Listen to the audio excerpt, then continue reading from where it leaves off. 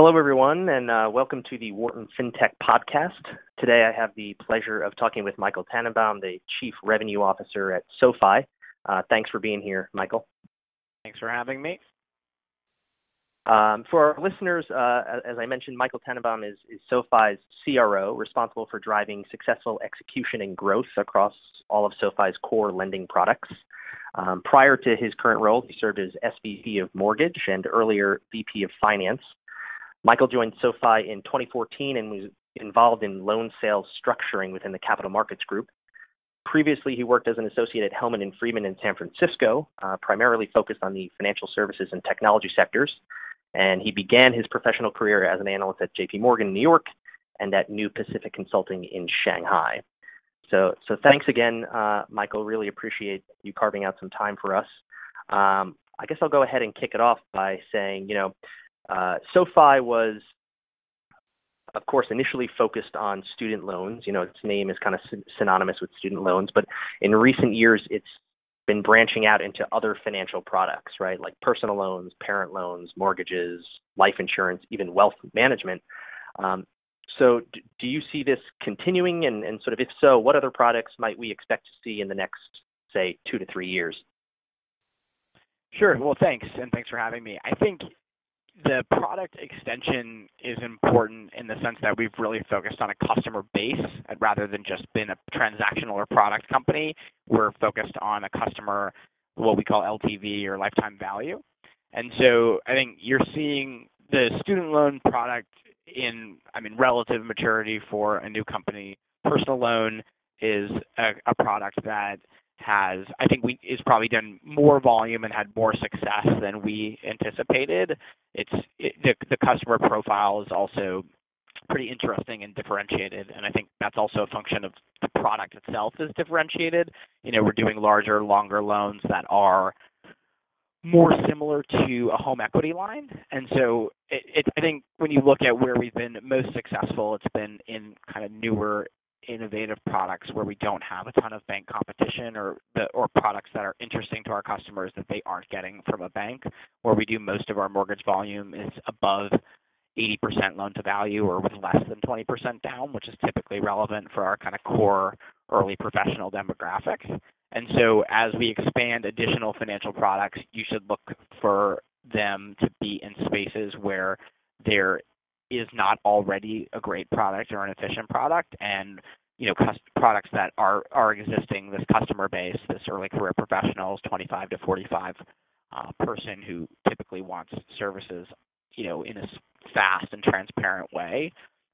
That's where I think we'll extend. So a good example where we probably won't go immediately is auto, where you have kind of a very efficient market, very low rates, seems to be working fine, bank participation and non-bank participation. So, I don't think there's a huge role for SoFi. It's just as an example where, as you've noted, we've started to add what you could call, depending on whose balance sheet you're looking at, for us, I think I would just call them the fee products. So, insurance or asset management, non-risk products, non-lending.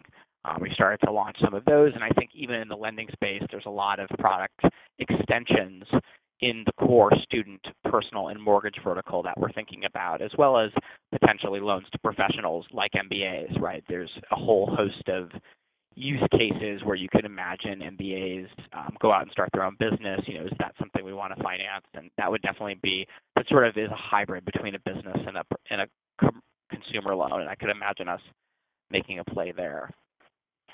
Right. That makes a lot of sense. Kind of in that same vein, on this topic of sort of new products and product innovation, SoFi recently acquired ZenBanks, of course, which is a startup that allows users to save and spend in multiple different currencies. So where do you see where do you see ZenBanks fitting into SoFi's kind of larger, long-term strategic vision? So it's, I think the core product that ZenBanks offered was interesting. It's probably not as relevant to our customer base and focus. So as you talked about, I was joking when I said how fun, but it is kind of fun to save in lots of different currencies, but it's not that applicable to most of our customers. Most of them want to save in U.S. dollars. So there are going to be folks, of course, who have whether it's family or friends or some need for remittance, and there's an international remittance market, and ZenBanks was built on the idea that folks that are engaging in international remittance may want to have a bank account, an FDIC insured bank account that offers that product and feature. Whereas today, if you're doing international remittance, you're typically not doing it through your bank account. You're sort of transferring money to MoneyGram or to PayPal or Zoom, which PayPal bought, and then doing it. And so that what we found when we were introduced to the company is that they had built a very unique and high quality technology platform, and they also had the compliance and infrastructure behind the platform to be able to offer a white labeled FDIC approved, OCC approved deposit platform. And so, they're offering this with a partner bank, but it's really their technology and flow and processes and procedures. So I think that is really where our direction is going, is to be able to offer a bank account to our customers that is probably has some of the features that people like from the existing. When you think about financial services today, I don't know that there's a ton of people who have lots of problems with their bank accounts, their checking or their savings, but I think there's features such as peer-to-peer payment, international money transfer, which we acquired, some gamification that we can introduce to the product that might make it more exciting and innovative. And it's also, a chance for us to continue to engage with the customer and build out that broad suite of financial services products that we seek to achieve. Right. So, kind of speaking of, you mentioned, that they have a partnership with a bank and sort of brick and mortar banks. Banking, of course, is a highly competitive, highly regulated industry. SoFi has been trying to differentiate itself from incumbents in many ways, one of which is by offering these very unique kind of membership perks, right? Like career counseling, happy hours, even singles events. Do you, kind of in your view, do you think that other lenders will follow suit? Will this kind of thing ultimately become the norm? In terms of bank offering or in terms of broadening products?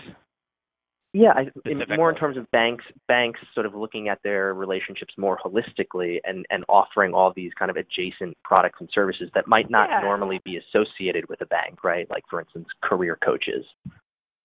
Sure. I think you will. Banks have, in terms of cross-sell or cross-buy, that's, of course, a natural business decision to try to optimize your existing customers and reduce, cost per customer acquisition. So I don't think that, I think you should expect people to try to build increasing numbers of products. It's something that, banks have been focused on for decades. In terms of the non-lending or even non-financial kind of community benefits that we offer, I think that's highly unique to SoFi. It's relevant to our brand, and it's also existential to the brand, right? I mean, I think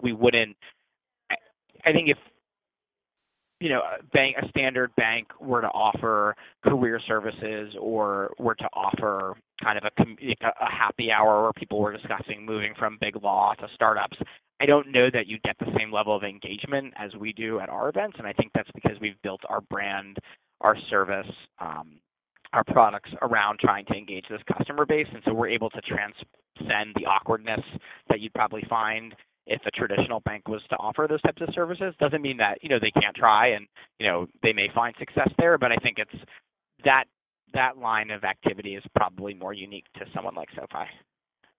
Right. Those services, what you're saying is are just more compatible because of this kind of customer-centric business that you guys have built already. So I guess the next question I had for you was, SoFi made headlines recently, closed a very large financing round led by Silver Lake. It's raised lots of capital over the past several years. Now that you have kind of this war chest, what areas will SoFi be investing in kind of most heavily over the next, say, 12 to 24 months?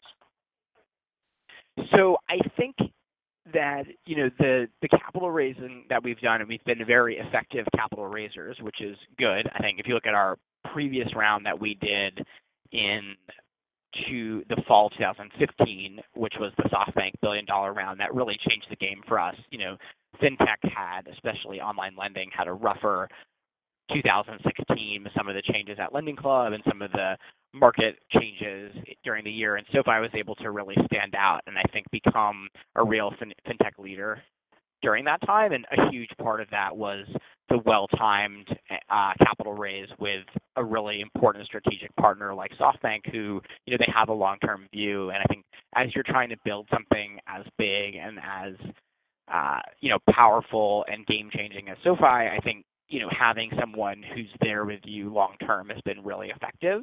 I think the most recent capital raise, you'll see us start to branch out internationally. And I think the thing that's the capital intensity of SoFi is probably an interesting topic and related to this topic, which is, the core business is not going to be that intensive and the capital intensive because, SoFi's job is to develop products and then, nurture them on the balance sheet, prove them out, let them mature, prove that the underwriting's working, get investor interest, and then begin to sell them. But the more of that we're doing and the more that we're growing, it's not that different than in a standard company that's, more of a cash flow based business versus a loan sale business. But, other companies are also doing similar things. They run losses as they start to build brands and build reputation and lower costs and gain efficiencies. I mean, we're doing the same thing. It's just the capital intensity of it is a little bit higher. Mortgage is a good example. As we were building that out, no one's really interested in buying a few $1 million of mortgages, right? And the mortgages that SoFi makes are typically jumbo. Those can be as big as $1 million. So we go and make 50 mortgages, which isn't that many, right? Let's say we're at, 45 million. And so that 45 million for a standard startup is, it's a lot of equity. And so SoFi, to build out the products, it's had to raise probably more money than some.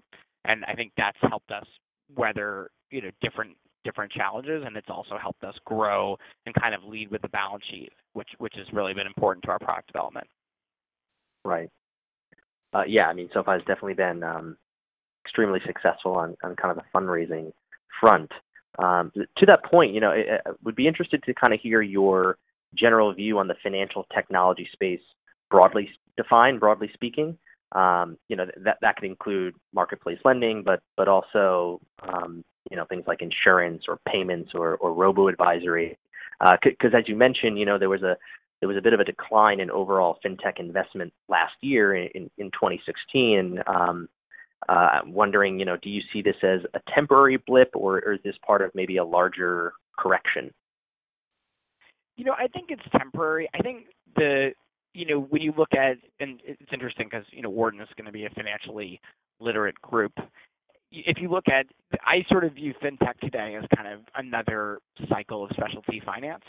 And you've had, this isn't the idea of non-bank lending or non-bank financial services kind of emerging and then growing and maturing is, that happens in cycles. And when I'm not old enough to necessarily know I haven't lived through all these cycles, but I've read about them, and I know there was a time where Capital One was a GSB startup, and that's become one of the largest consumer financial services companies out there, and there were other ones like MBNA that got bought by Bank of America. So there's a whole right. History of sort of people forming, even private equity, right? That as a business model that emerged in the 80s and 90s was its own version of specialty finance, identifying an arbitrage and opportunity outside of the banking ecosystem where merchant banks that were part of big banks, just weren't getting as aggressive in it. So I think fintech it should be viewed in that light, and this is, in the era of online lending and increasing automation and also, frankly, just more data, whether it's, FICO or, the existing infrastructure and how easy it is to access that via APIs and make underwriting decisions, and also kind of other, thoughts and data models and, things that SoFi uses like years of experience, degree, which is kind of introducing new underwriting frameworks. I think this whole ecosystem is evolving, and I sort of look at it in that light. I think it has a lot of momentum, and there'll be a day where 2016 was sort of an early predictor of that, where things aren't as buoyant and sanguine for the market, and some of the weaker players will sort of trail off, and then it will continue, and it'll probably be even bigger dislocation at some point in the future. And I think that's why you have to make sure the business makes sense. The financing and liquidity has been thought through, and there's ultimately kind of either a positive revenue margin or the hope for it, so that way investors will continue to back something that by its nature as a startup or new entrant is probably not going to be as profitable as the existing players. Right. So at least in the near term, or maybe even the intermediate term, you're still kind of bullish on fintech as a sector and kind of the fundraising climate in that space.